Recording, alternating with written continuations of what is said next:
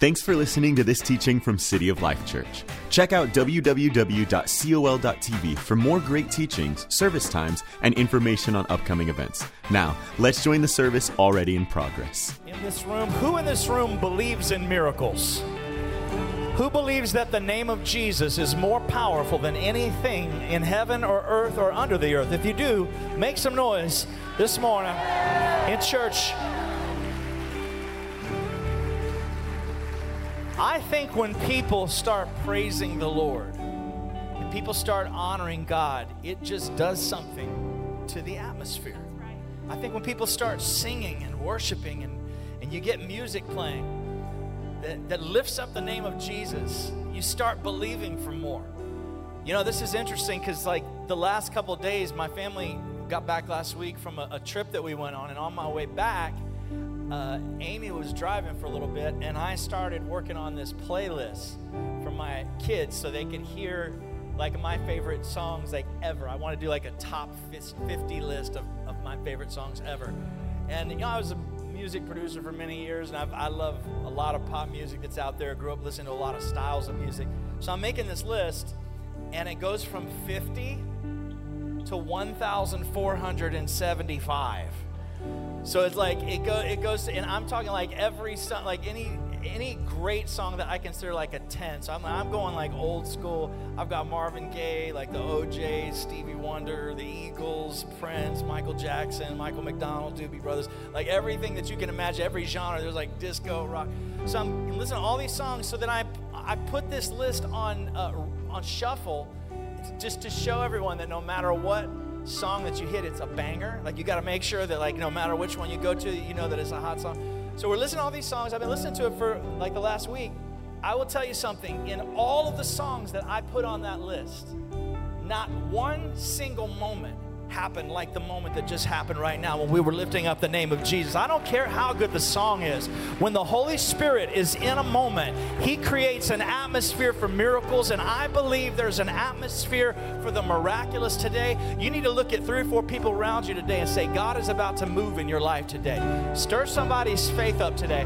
I'm going to ask you, we're going to sing this again, by the way. I'm going to ask you in each section, I'm going to ask somebody that maybe normally wouldn't do this, but I'm going to ask that in each section, so like this section, this section, this section, this section, I want to ask like 1 or 2 people that maybe normally wouldn't do this, that if you're in that section, each section, and God has done a miracle for you at some point in your life that you know it was a miracle, I'm going to ask you to come down to the front of your section and just stand there for a moment. We're going to sing this song again, and I believe just step out in faith and come on down in each section. Someone this section, this section, this section. Just come down to the front and stand facing the audience, because I want everyone in each section to see that God is in the miracle working business. These are people that are saying God has done a miracle in my life, and they're standing here as a testimony of faith to every person in that section that needs a miracle today. Now hold on, we can't have every single person in the church come down. We'll have everyone up here and no one left. And I actually believe that some miracles are going to happen down here. But when we sing this again today, you look at all these people that God has moved in their life, and you tell me He can't do it again. His name is Jesus. It's the name that is above every other name.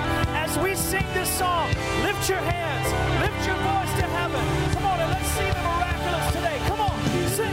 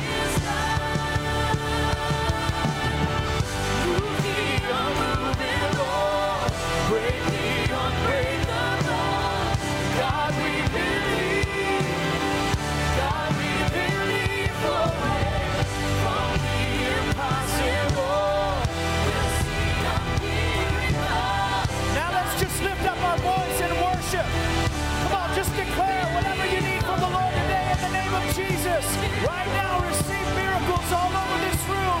Healing in the name of Jesus. Deliverance in the name of Jesus. Forgiveness in the name of Jesus. Restoration of marriages in the name of Jesus. Holy Spirit, move like only you can move today. In Jesus' name. Come on, say it. Sing. The unmovable, with the unbreakable. God, we believe. God, we believe for it. For the impossible. We'll see a miracle. God, we believe. God, we believe for it. Come on, somebody give Jesus a praise this morning. A shout. Hallelujah. Wave your hand if you believe you got that miracle today. Amen. Receive it in faith. Amen. You can go back to your seats, and I feel some people up in the front got another miracle today. Touch somebody on the way back to your seat and say, I'm living in the miracle right now. Amen. Praise the Lord. Well, welcome those of you that are watching online to City of Life Church. Yo, this place is en fuego esta mañana.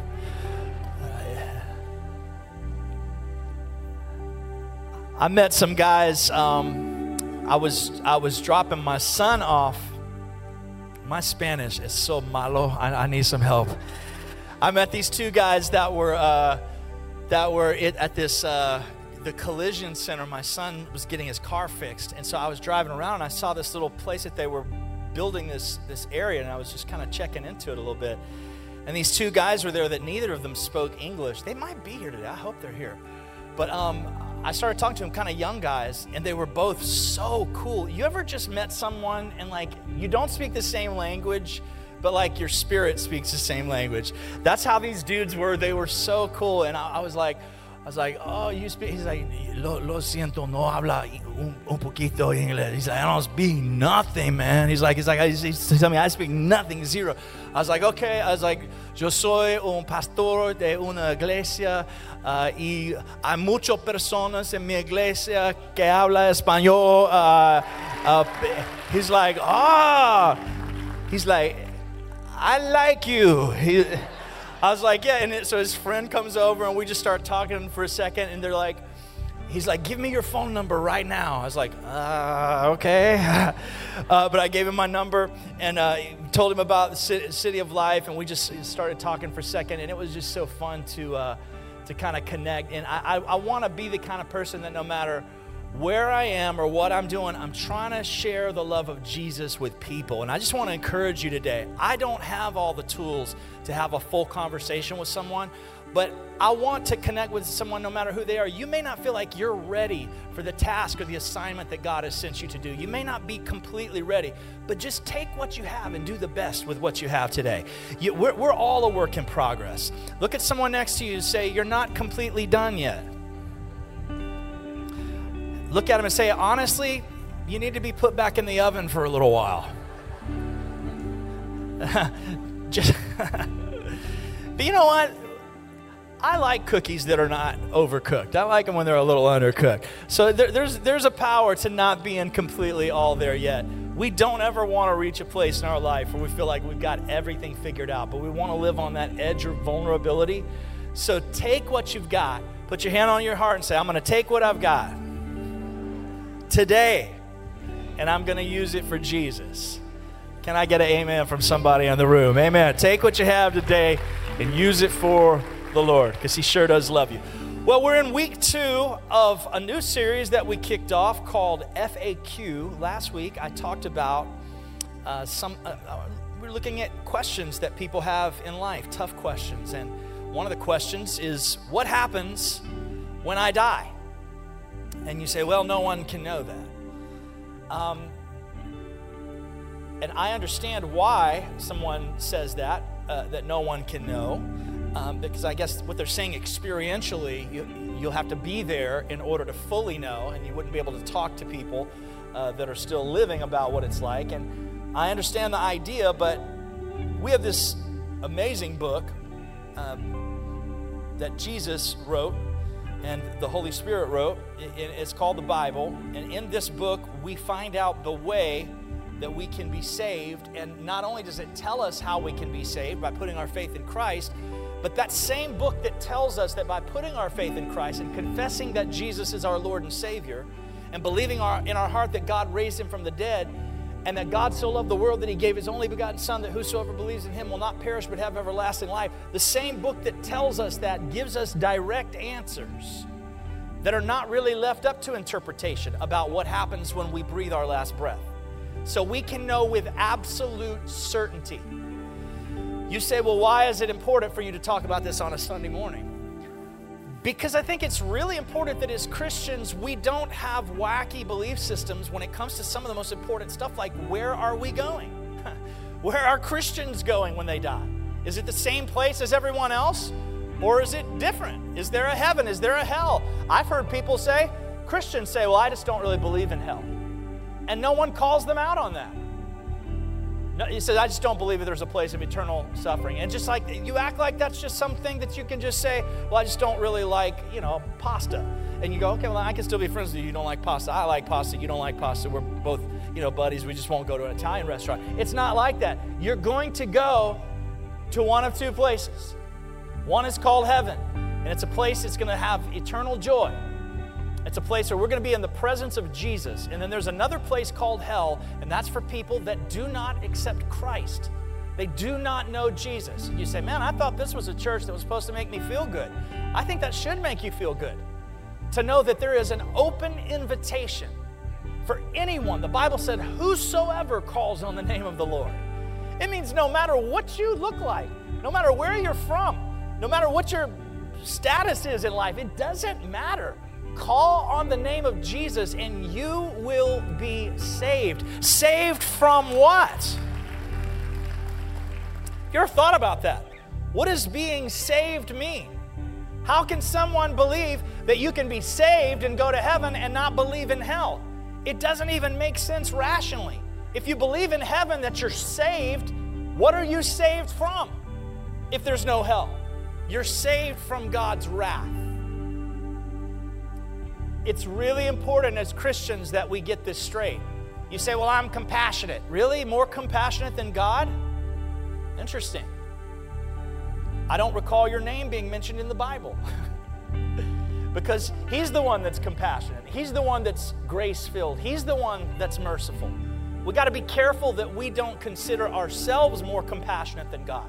It is compassionate. This is going to sound harsh, but it is compassionate that God protects his children in heaven from people who will eternally reject him. That would be harmful. It's compassionate of him to protect the ones that he loves by creating an eternal separation from ones that would continue to blaspheme and dishonor the name of God throughout eternity, because everyone in hell is not sent there. They choose to go there for eternally rejecting God, for the refusal to humble themselves before the living God and to honor him and to worship him and to call on Jesus' name. There will be not one single person in hell for eternity that will say, I'm sorry. No. They'll say, get me out of here. Why am I here? I don't want to be here. They won't say, Jesus, forgive me. No one will ever humble themselves. If they won't do it here on earth, they won't do it in hell. So you have to understand, our series on FAQ is asking tough questions. I feel like it's a tough question. This is a series that we chose to do right after Easter. I mean, I met so many new people today at the back door. There's like my first time in church today. I'm like, will you please come back next week? It's not always this heavy. Sometimes we do talk about some fun stuff. I think this is a fun conversation, though, because it builds a proper thought process about what we're looking forward to. 2 Corinthians chapter 5, verse 6 through 10 says this: Therefore, we're always confident and know that as long as we're at home in the body, we're away from the Lord. We live by faith, not by sight. We are confident, I say, and would prefer to be away from the body and at home with the Lord, showing that we have a life here, that the Bible's calling away from the Lord in the sense that we're not physically in his presence while we're temporarily here on this planet, but when we die, we go and we're in his presence. It says, we would prefer to be away from the body and home with the Lord, so we make it our goal to please him, whether at home in the body or away from it. For we must all appear before the judgment seat of Christ, that each one may receive what is due him for the things done while in the body, whether good or bad. Look at the person next to you and say, you look great today. Say thank you for getting that nice outfit on. But tell them, say, you are going to the judgment seat of Christ someday. That's not mean. Actually, you better hope you go to the judgment seat of Christ, because the other one is called the great white throne judgment. And there is no getting out of that one. That is a judgment for sin. And everyone who goes to that will never get the opportunity to see Jesus. So I'm going to pray today. We'll get into the rest of our series called FAQ, What Happens When I Die, Part 2. Thank you, Jesus, for your presence. Thank you for these miracles that took place here today. We ask that you would continue to be with us. People that are watching online, touch them, Lord. Give them a great experience today in reading your word and getting to know you better. Give us all a great revelation and confidence in the assurance that we have, in knowing that you love us and we're yours forever, and you have things for us in store that we could never even imagine. They're so much better than we can imagine. We thank you for that today in Jesus' name. And everybody said, amen. Psalm 18:30 says that God is perfect. The word of the Lord proves true. He's a shield for all those who take refuge in him. Deuteronomy 32 says he is the rock. His works are perfect. All his ways are just. A faithful God who does no wrong. Upright and just is he. 1 John 1:5 says this is the message that we've heard from him and proclaimed to you, that God is light and in him is no darkness at all. Praise the Lord. 1 John chapter 4 verse 8 says anyone who does not love does not know God, because God is love.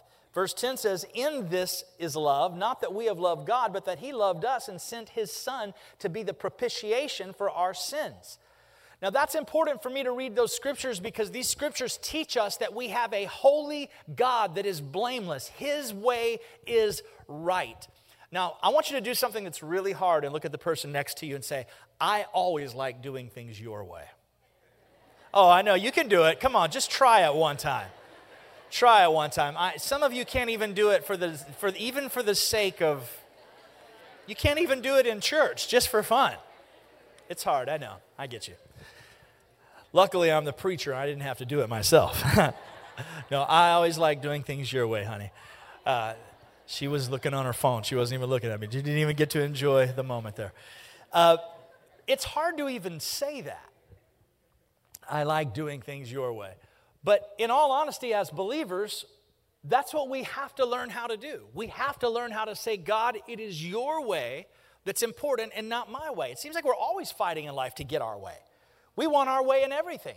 But when it comes to God, his way is superior to our way in every conceivable aspect that we can come up with. And that's hard for us to grasp, that his way is right. Like we have this thing that we have called fairness.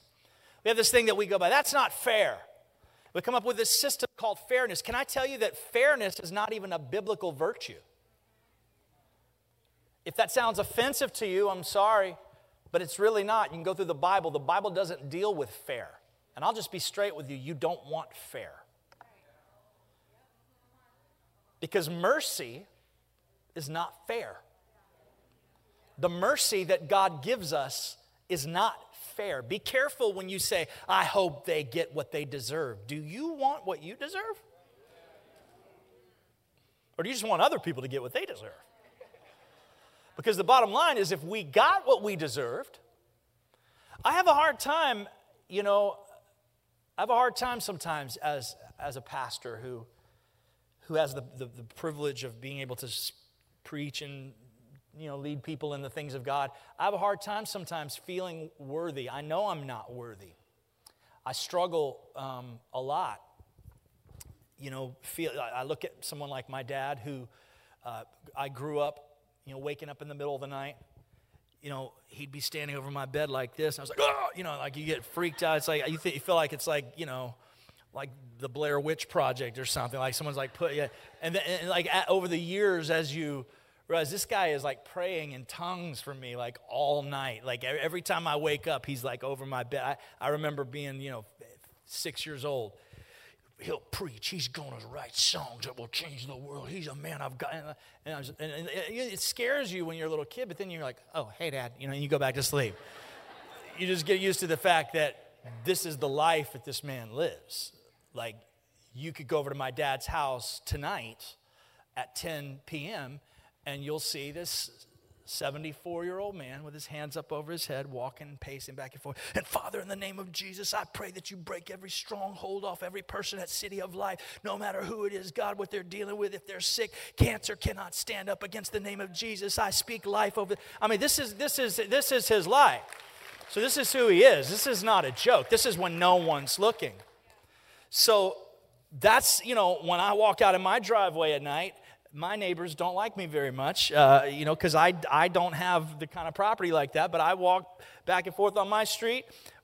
Every time I walk outside at nighttime, I try to emulate what my dad did growing up and be that kind of man that lives that kind of life. But I struggle sometimes even, imagining that God could love me enough through the things that I've been through in my life and the mistakes that I've made in my life to give me the opportunity to do something like this. So I don't feel worthy to do the things that God has asked me to do, but I think that's probably the revelation that we all get. The further we get, the closer that we get to God, is we should constantly be in awe that he could use us. I think it becomes scary when we go, well, he better use me. I'm the most qualified. I know more than anybody. I'm better at that. And I think that the more that we know about him, we're surprised at how beautiful his mercy is towards us. We can't believe it. We don't consider it justice. We consider his mercy the biggest gift imaginable. The more we learn about it. So here's the thing is fairness. Stop thinking of fairness as this huge thing. Because mercy is not fairness. Mercy is actually non-justice. Justice would be for us to get what we deserve for sinning against a perfect God. But he doesn't give us justice. He gives us mercy instead. It's a really, really beautiful thing. So that's the first thing that we need to know about God. We've created all these alternate belief systems about the afterlife that really do not fit whatsoever with God's view. There's the naturalistic view that we just cease to exist. There's the universal view that everybody wins no matter who you are or what belief system you come from, no matter what religion you are, no matter what you've done, everyone ends up in heaven. There's the reincarnation view. There's the annihilationist view, which is kind of like Seventh-day Adventists, believe that, bad people just cease to exist. But Daniel chapter 12, verse 2 says that doesn't happen. It says multitudes who sleep in the dust of the earth will awake, some to everlasting life and others to shame and everlasting contempt. So it doesn't mean you just cease to exist. No, you're going to wake up someday and be accountable for everything that you've ever done. Have you ever had to be accountable for a mistake before? You ever had someone call you out on a mistake where lies don't work anymore? That's tough, right? I remember one time, when I was in the 8th grade, I snuck off. I was down just hanging out with some friends at nighttime and snuck out. And I was hanging out with some friends. I wasn't doing anything other than just being out, and I wasn't supposed to. I wasn't doing anything other than completely disobeying my parents. And I was down the street talking with some people, and I'll never forget the feeling. Somebody goes, "Dude, is that your dad?" And that question, that question just destroyed me. I was like, I didn't know what to do. So first of all, these guys take off running, okay? I didn't know what to do, so I ducked down behind this car. And I just prayed that it wasn't my dad. And that maybe they were wrong about it. But as I was just sitting there, I just felt something over my shoulder. And my dad just stood there and just looked at me until I looked at him. And he said, "Boy, you get your tail home right now." And I just knew at that moment I had to be, there was no lie, there was nothing I could come up with that would convince him that I was innocent. I had to be accountable and responsible in the same way. Every one of us, Christians or non-Christians, will be accountable for every thought that we have ever allowed in our head. Not just the way we've acted it out. We think sometimes, when we want to curse someone out and we don't, we're proud of ourselves sometimes. But if you do it in your heart, isn't that what Jesus taught us? He said, you've heard it said, don't commit adultery, but I'm telling you that anyone who has even committed adultery in his heart with someone has done it already. So Jesus elevated the standards of the law. So what it's telling us is that when we stand before God someday, we will have to give an account of everything that we've done in deed, in action, or thought.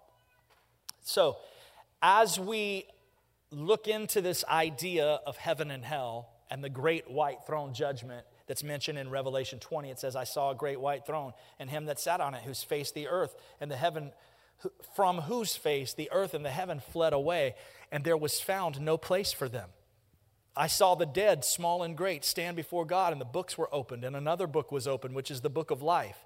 And the dead were judged out of those things which were written in the books according to their works. And the sea gave up the dead which were in it. And death and hell delivered up the dead which were in them, and they were judged from every man according to their works. And death and hell were cast into the lake of fire. This is the second death, and whoever was not found written in the book of life was cast into the lake of fire. Eternal torment. And you're like, I thought this was like a cool church. What's going on here? This is like a really weird bait and switch, Pastor Jeff. No, it's not. I mean, we talk about Jesus, the whosoever of Jesus, all the time. But it's really important. And you know, even when I was looking at this, I was looking at some material that I had taught years ago. I felt like I taught this like a year or 2 years ago. And I was looking back at the material. My last message that I taught on this was like 7 years ago. So it's like really important that this doesn't become something that just disappears from our thought process, but we think about this regularly so that we know what it is that we're being saved from. Matthew 10:32, Jesus says, whoever acknowledges me before others, I will acknowledge before my Father in heaven. But whoever disowns me, are you disowning Jesus? Whoever disowns me before others, I will disown before my Father in heaven. Are you listening to this? It literally means when you reject Christ and deny Christ in front of people, He will deny you before the Father, period. This is not like Harry Potter Part 8 or something. This is real. This is life. This is what we are moving toward in history. When we close our eyes, and we wake up, for the very last time we close our eyes, when we wake up in the afterlife, this is what it looks like. It is a judgment. It is either a judgment for not knowing Jesus and for rejecting Jesus, in which case you can't say, I'm sorry. There is no second chance. You say, well, what kind of God, what kind of fair God would judge people for eternity based on 70 years? Well, have you ever heard of the parable of the talents? The parable of the talents is about someone who was going away, a master who was going away, and he was entrusting 3 of his servants with some money. To one, he gave 5 talents. Talents is a sum of money. It represents about $4,000. So to one, he gave 5 talents, $20,000. To another, he gave 2 talents. That's $8,000. And to another, he gave 1 talent. That's $4,000. He said, I'm going away for a while. I want you to take care of my money. Okay, so let's think about that for a second. Let's think about a master who has gone away for a while and entrusted his people with something valuable. Even that word talents, I think it's a little bit more than just irony. He's given you gifts, hasn't he? He's given you some measure. It's not always exactly like the person that's sitting next to you. Sometimes it's different. But in the story, this person went away, and when he came back, the first guy, he said, what'd you do with my 20 grand? He said, I doubled it. He goes, ooh, well done. I'm going to bless you. So he says, how about number 2? I gave you 8,000. What'd you do? He said, turn it into 16. He's like, well done, my good and faithful servant. I'm so proud of you.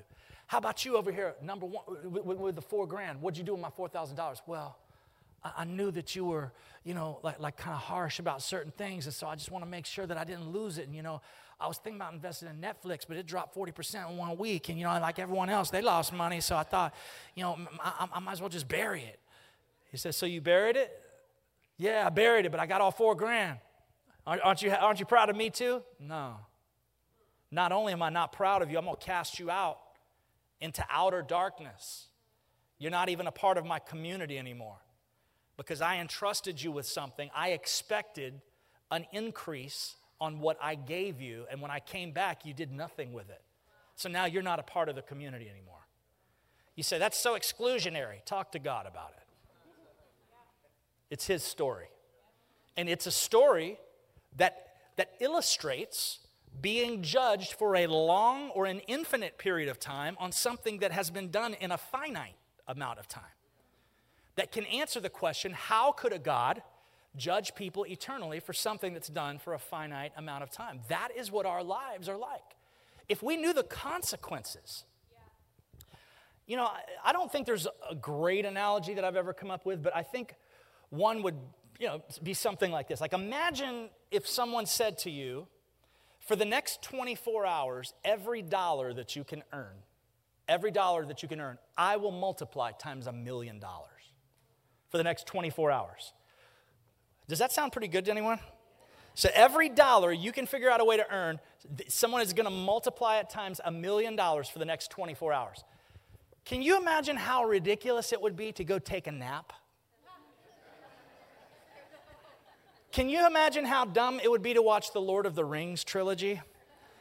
Or to binge watch like every season of, you know, Master Chef or something like that during that 24-hour period? That period is so valuable because exponentially you're receiving such an increase on what is being offered during that time, and you're wasting it. You're doing absolutely nothing with it. That is every moment of our life. As believers, the way God is going to increase the wonderful and holy things that we do for knowing Him, the way that we demonstrate His faithfulness and His goodness and let His love flow through us, is going to turn into eternal rewards or eternal loss for Christians during this season of life, where everything is multiplied, not times $1 million. That's nothing. It's multiplied infinitely. Every good thing that you have done for the Lord will be multiplied infinitely and credited to you, or lost. You will simply lose it. And likewise, people that do not know God and are in hell, who are separated from God because they did not call on the name of Jesus. And you know what? Statistically, there are many people in this room who will be in hell. Statistically. But why? You say, that's mean, it's judgmental. Well, what it is it's using the scripture that says, it says, wide is the path that leads to destruction, but narrow is the gate that leads to eternal life. So it means that most people will reject God. You say, but we're in church. Did you even know that 50% of people, according to the Barna Research Group, 50% of people that attend church only do it because the moral values jive with their heart. They're not making a personal decision for Christ. So that means statistically, there are people in this room right now that are hearing this that simply are not going to hear it and believe it. You'll hear it and say, oh, you're just reading some stuff that other people said. And I hope no one feels that way today. I hope you put your faith in Jesus, because this place is real hell. And punishments in hell, the same way there will be different levels of rewards in heaven, there will be different degrees of punishment in hell for the heinous things that people have done to infringe against the good nature of God. Matthew 10:32 says, well, I read that, but Romans 2:5-6 says, but because of your stubbornness and unrepentant heart, listen to this, you are storing against yourself, wrath against yourself for the day of God's wrath, when His righteous judgment will be revealed. I don't know if this scares you, but God will repay each person according to what they have done. And He's talking about you're storing, by not repenting, you're storing wrath for yourself. What does that teach you? What does that show you? It shows me that I, as a Christian, need to make sure that I'm constantly living with true repentance in my life, that I'm getting sin out of my life. I'm not giving sin any hold on me. I think you got to go Taylor Swift sometimes. You got to shake it off. I think you got to shake that sin off. Just don't give it no foothold in your life. Don't give it any place to grow. When bitterness or lies or jealousy or lust or any of those things start taking root in your life, think about the eternal consequences of what that's costing your walk with the Lord. Don't give it any space to grow in your life. Get it right in the name of Jesus. True believers truly repent for their sins. That's the way you can know if someone's a true believer or not, because a true believer will not continue in sin. A true believer will run into a moment where they realize that that sin is an infringement against God's goodness, His mercy, His character, and your heart becomes repentant. You say, I'm sorry, God, I don't want to do that any longer. You have to be honest with yourself, too. I was talking with someone the other day. They said, well, will God accept me like I am? I said, well, God loves you on your worst day, and He will accept anybody like they are, but He loves you too much to leave you like you are. That's how the Lord is. So if we have the idea that we're going to have a relationship with God, but we're going to take everything that we want into that relationship and keep doing things that infringe against Him over and over, that's not the way it works. And that's dangerous, because biblically what it says is if you're not repentant about sin, it means you don't know Jesus. You may claim to know Jesus. Do you know the Bible says that Jesus said Himself, He said, many will say to me on that day, Lord, Lord, and I'll say, depart from me, you workers of iniquity, I never knew you. People that thought they were Christians. They're like, man, I went to church. He's like, that's not what I told you to do. I didn't tell you you're going to come to heaven from going to church. I follow Pastor Jeff's podcast. What? I mean, this has nothing to do. I paid my tithes. Guys, this is you cannot earn this. This is genuinely knowing Jesus. It's genuinely knowing Him. Romans 2 is scary, but not as scary as Hebrews 10. Verse 28 says, anyone who rejected the law of Moses died without mercy on the testimony of 2 or 3 witnesses. This is like building a case that if you're not paying attention to this or you're kind of in danger of falling asleep right now, please wake up just to hear this one part because this is bad.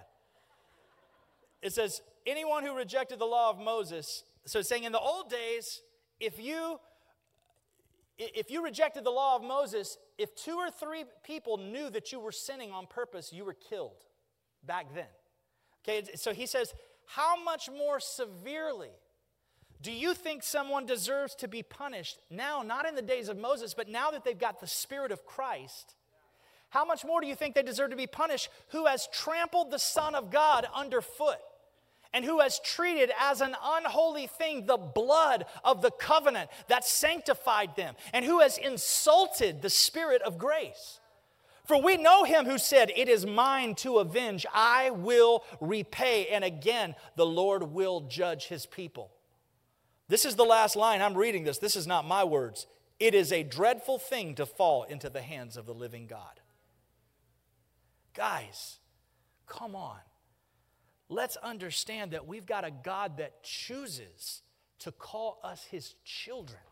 I don't know how many of you have kids, but I mean, He tells us in Hebrews, that same book, Hebrews chapter 4, He says, therefore let us come boldly before the throne of grace, that we may obtain mercy and find grace to help in time of need. I've always pictured that as hopping up in His lap.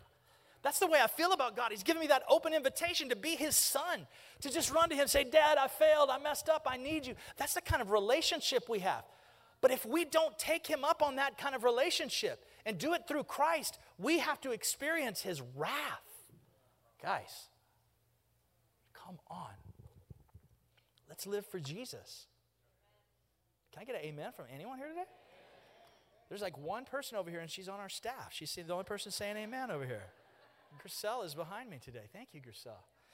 Matthew chapter 11, verse 20 through 24. I'm just trying to show you that different degrees of punishment in hell. So you're saying, are you saying that my wife and Hitler will be punished equally? No, I'm sorry, I'm joking. That's a bad joke. I'm joking. No, I think that's probably one of the misconceptions about hell is just simply a place where everyone bad goes. They all get the same thing. Heaven is a place where everyone good goes. And you're just, like sitting next to naked cherub babies on clouds playing harps and, stuff like that. It's like very tranquil and in hell. And have you ever met people that are like, man, I don't want to go to heaven. I want to go to hell and party. Did I miss that option somewhere? I never read about that. Like you can just kind of, it's like, yeah, we'll be playing Highway to Hell and AC/DC is going to be hot. No, that's going to be, there's no music there. It says weeping and gnashing of teeth. That's the sound. It's horrible. It's the worst. So I think that this scripture, and by the way, as I'm reading scripture, always check the scripture that I'm giving out. Write this stuff down and study this, Don't just listen to me because I'm saying it. I'm reading it right from the Bible, but it's really important that you grow and learn and check all this stuff. But Matthew chapter 11, verse 20 says, Jesus unleashed on the cities where he had worked the hardest, but whose people had responded the least. He's like us sometimes. We get ticked off when we sow seed into people who are just you're not reaping it. Even he got frustrated. And listen, it says, he unleashed on them, shrugging their shoulders and going their own way. He said, doom to you, Chorazin. Doom Bethsaida, 2 cities that had rejected him. He said, if Tyre and Sidon, 2 other cities, had seen half of the powerful miracles you have seen, they would have been on their knees in a minute. At judgment day, they'll get off easy compared to you. Then he goes to another city that's rejected. He says, in Capernaum, with all your peacock strutting, you're going to end up in the abyss. And if the people of Sodom had your chances, the city would still be around. At judgment day, they'll get off easy compared to you. What does that show you? It shows me that not everything is equal on judgment day. So when you got everyone saying, well, it's all equal, not in hell. Not according to Jesus. What he says is each person is going to pay for the degree. There will be a special place for Giants fans, and it's going to be really far away from any water. I'm kidding. I love you guys. I love the Giants fans. I've come to, if the Giants ever go to the Super Bowl, I will wear a Giants jersey that Sunday. I will wear a Giants jersey. Just so you know that I love you. It's probably not going to happen, but it's a nice thing to say at church. I had to work on my lying. All liars will have their place in the lake of fire. That's what the Bible says. So, in the last couple of minutes here, I hope you're getting the ideas that 2 different judgments for people that know Christ, that do not know Christ. What I'd like to talk about for a quick second is this thing called the judgment seat of Christ, the place where we will go. And when I say we, those that have put our faith in Jesus. The moment that we close our eyes and we wake up, we will be in this place called the judgment seat of Christ. And 2 Corinthians chapter 5, verse 10 tells us that that word for judgment seat is a Greek word that's called bema. And bema was the seat that the judge would hand out medals at the Olympic Games. So it's a place of reward. So just so you know, you say, well, you've been preaching a lot of stuff. I thought I was safe. Well, listen, Christians are not going to be condemned and receive punishments. What would be considered a punishment for a Christian is the loss of reward. So we will be eternally with God in heaven, but we will not have the same degree of reward that some people have that lived for God faithfully. So you're not going to be in hell, but you will not have the responsibilities. You will not be entrusted with as much from God. Whatever God's system, we read in the book of Revelation that there are 24 elders at one point that John is watching them, and they take their crowns off and they cast them toward Jesus in honor of him. How would they even have crowns if they had not received something from the Lord for their faithfulness? So there will be people there with no crowns. They'll be there because of the blood of Jesus, in a place where he's wiped every tear. People have no shame, no worry, no regret, no sin. It's going to be a wonderful place. But not everyone will have the same thing in heaven. Paul says in 1 Corinthians chapter 3, he says, for you are God's field, God's building. Someone put your hand on your heart and say, I'm a building. For by the grace God has given me, I laid a foundation as an expert builder. And Paul says someone else is building on it, but each one should be careful how he builds, for no one can lay any foundation other than the one that is laid, which is Christ Jesus. So what he's basically saying is, when I led you to Christ, Jesus was the foundation of your life, you are the building, and you choose from that day forward what materials you use on that building. Let me ask you a quick question. What kind of building do you want to be? What kind of materials do you want to use on the building that is your life? Do you want to build with things that last and are eternal? Or do you want to have fun right now? Because what it goes on to say is if any man builds on this foundation using gold, silver, costly stones, those sound like pretty cool things to build with. Then it goes on to say wood, hay, and straw. His work will be shown for what it is because the day will bring it to light. It will be revealed with fire, and the fire will test the quality of each man's work. If what he has built survives, he'll receive his reward. It basically says your life is like a house. You choose the materials that you build on it with. Every time you do something kind, every time you honor God, that you're holy the way God is holy, that you pray, that you sow seed, that you give to other people, that you refrain from saying that thing that comes to mind instantly, but you say, Lord, I submit that to you. Every time you sow those kind of seeds, you're building with gold, silver, precious stones. And what's saying is that someday when you stand before God, the building of your life, His holiness will try it like with fire. And everything that you've chosen to build on that's temporal, when you use a bad attitude, when you choose lust over self-control, when you lie instead of telling the truth, when you choose to live with no honor instead of honor, all those things are building your life with wood, hay, and stubble. And the moment that God's presence judges you, you will lose everything that you have built. You will have nothing. Every day will have been a wasted day that you have chosen just to literally let the works of your life, it's literally like those days where He says, you got a 24-hour period, I'm going to multiply times $1 million every dollar you earn. It's basically, you'll realize every day, instead of hustling that day, to be the kind of person that God has called you to be and to honor Him and to choose to grow in the things of God. You just slept all day. You just wasted your time. You just said whatever you want. You watched whatever you want. You went whatever you want. You did whatever you wanted. You didn't even think about God. And isn't it crazy that this is real? This is the most real thing that we will ever talk about. And every person that has ever lived will be at this place, for sure. And you won't be able to go back and fix anything, but yet some of us will walk out of here and we'll just be like, what's on the radio?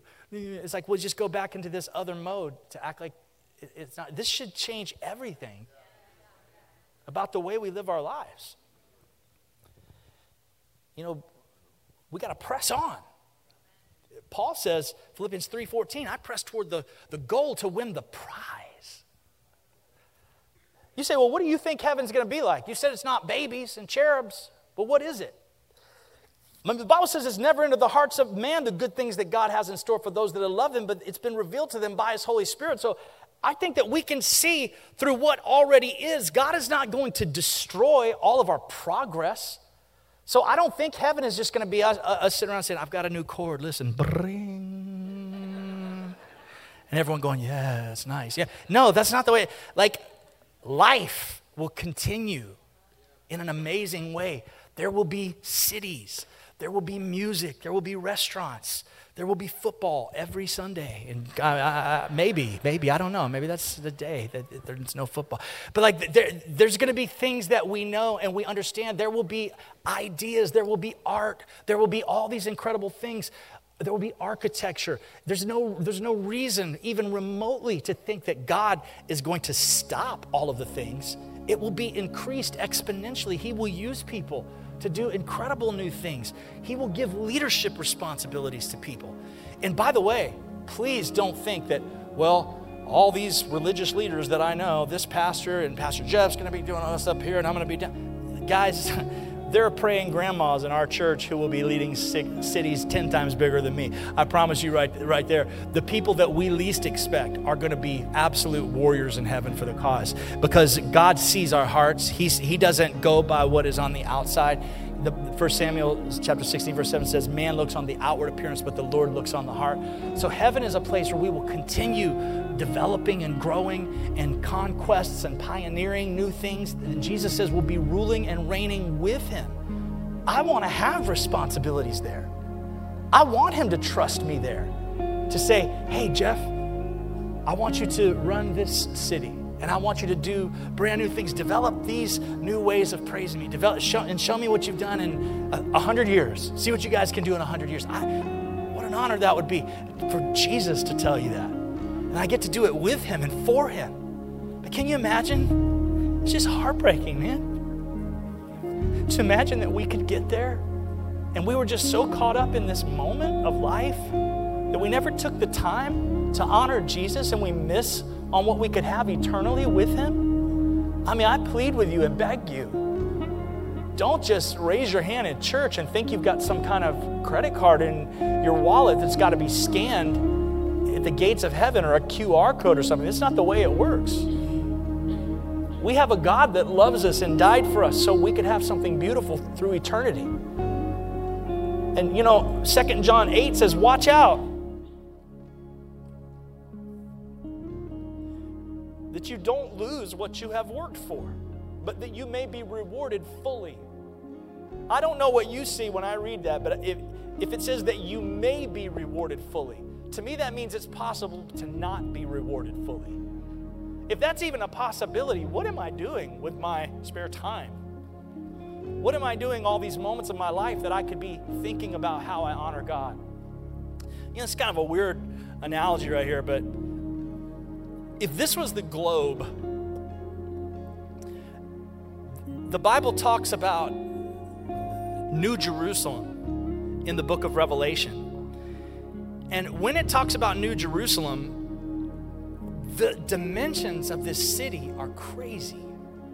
It's the capital of the new heaven and new earth. It's 1,500 miles, the city, just the city.